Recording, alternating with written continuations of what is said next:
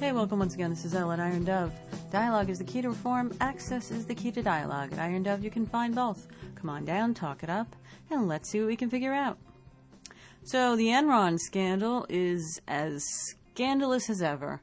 The trial of Enron founder Kenneth Lay and the former CEO Jeffrey Skilling is finally set to begin on Monday.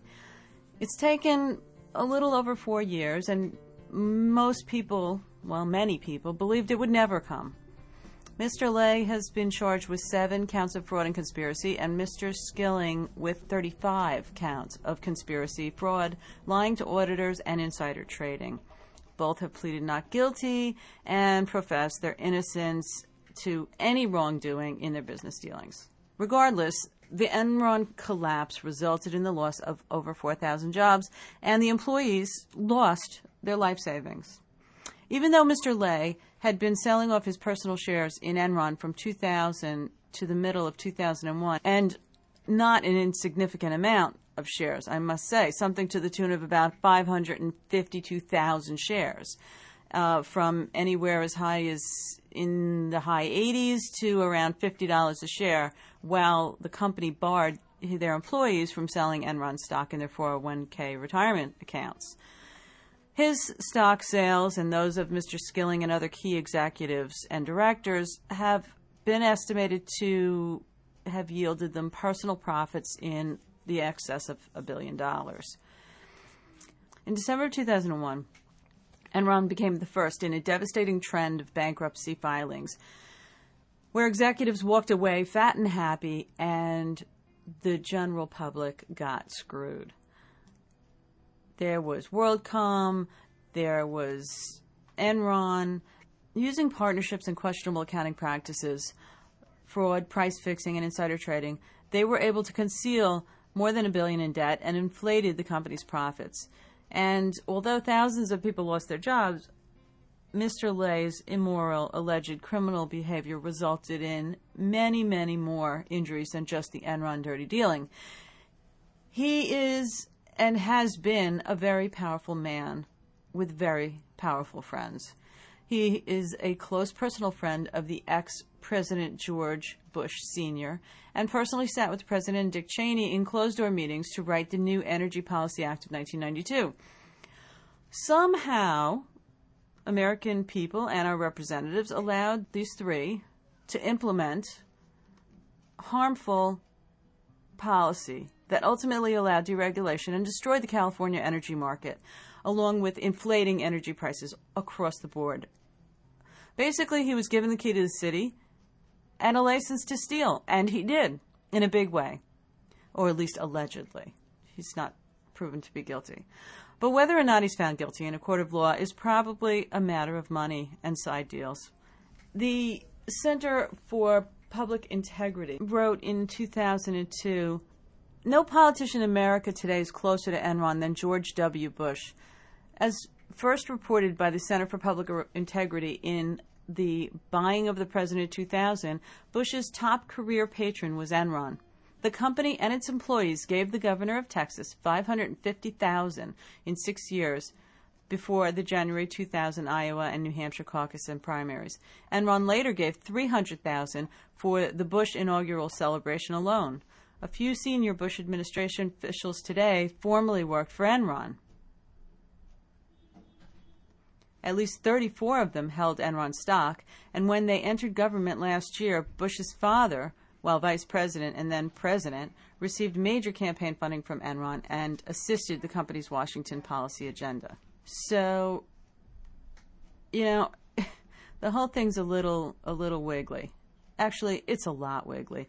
And I've kind of been doing research all day on the whole Enron thing and Bush and the connection between Kenneth Lay and between Bush and between Osama bin Laden and between Harkin. And the story is so thick and so deep and so underhanded and dirty that it's frightening.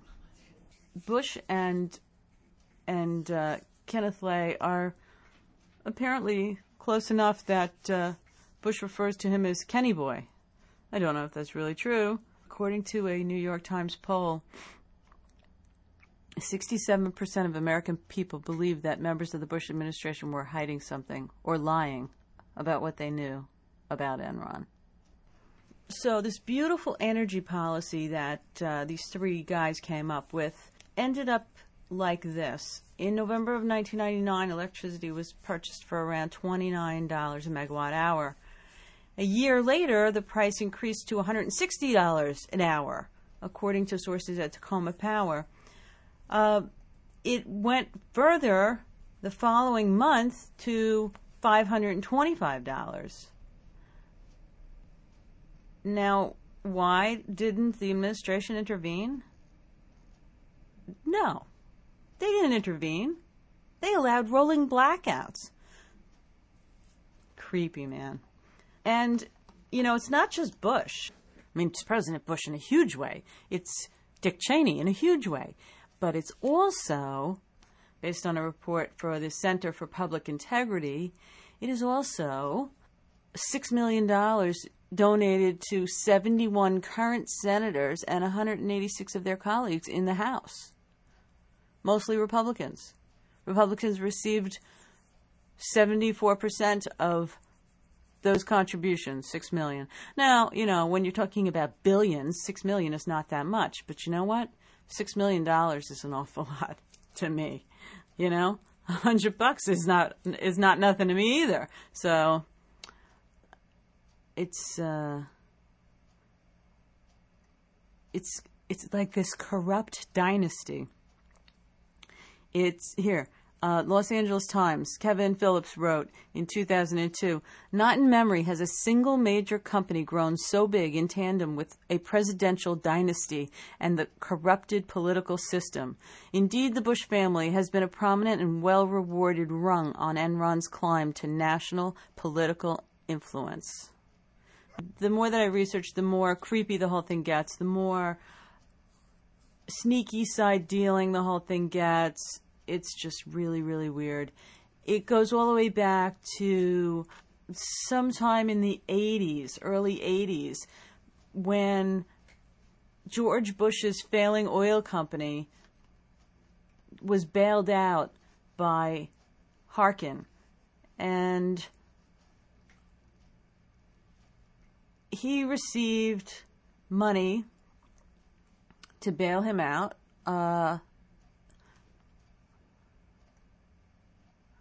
Oh man, it's like I don't even know where to start with this story. It's so there's Harkin, there's Arbusto Energy, there's Spectrum 7, there's the Saudi connection, there's all kinds of sheiks and people, there's Osama bin Laden, there's Secret Skull and Bones Club at Yale that only super special secret people get to be admitted to, 15 people a year, and they're all in really top senior administration type positions.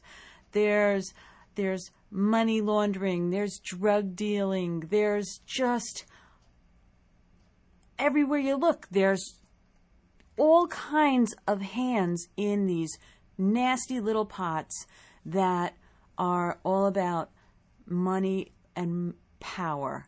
And it really makes me wonder. I wonder about this stuff all the time, but I'll tell you something. When you start to research some of this stuff, some of this really big money, like you want to know what's going on, follow the money. Follow the money. That's always what you do.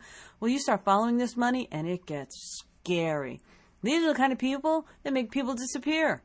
I mean, we're talking huge, huge amounts of money. Billions with a B. And we're talking about people amassing personal amounts of wealth that are beyond the comprehension of average Joe. And it's not enough. They want more.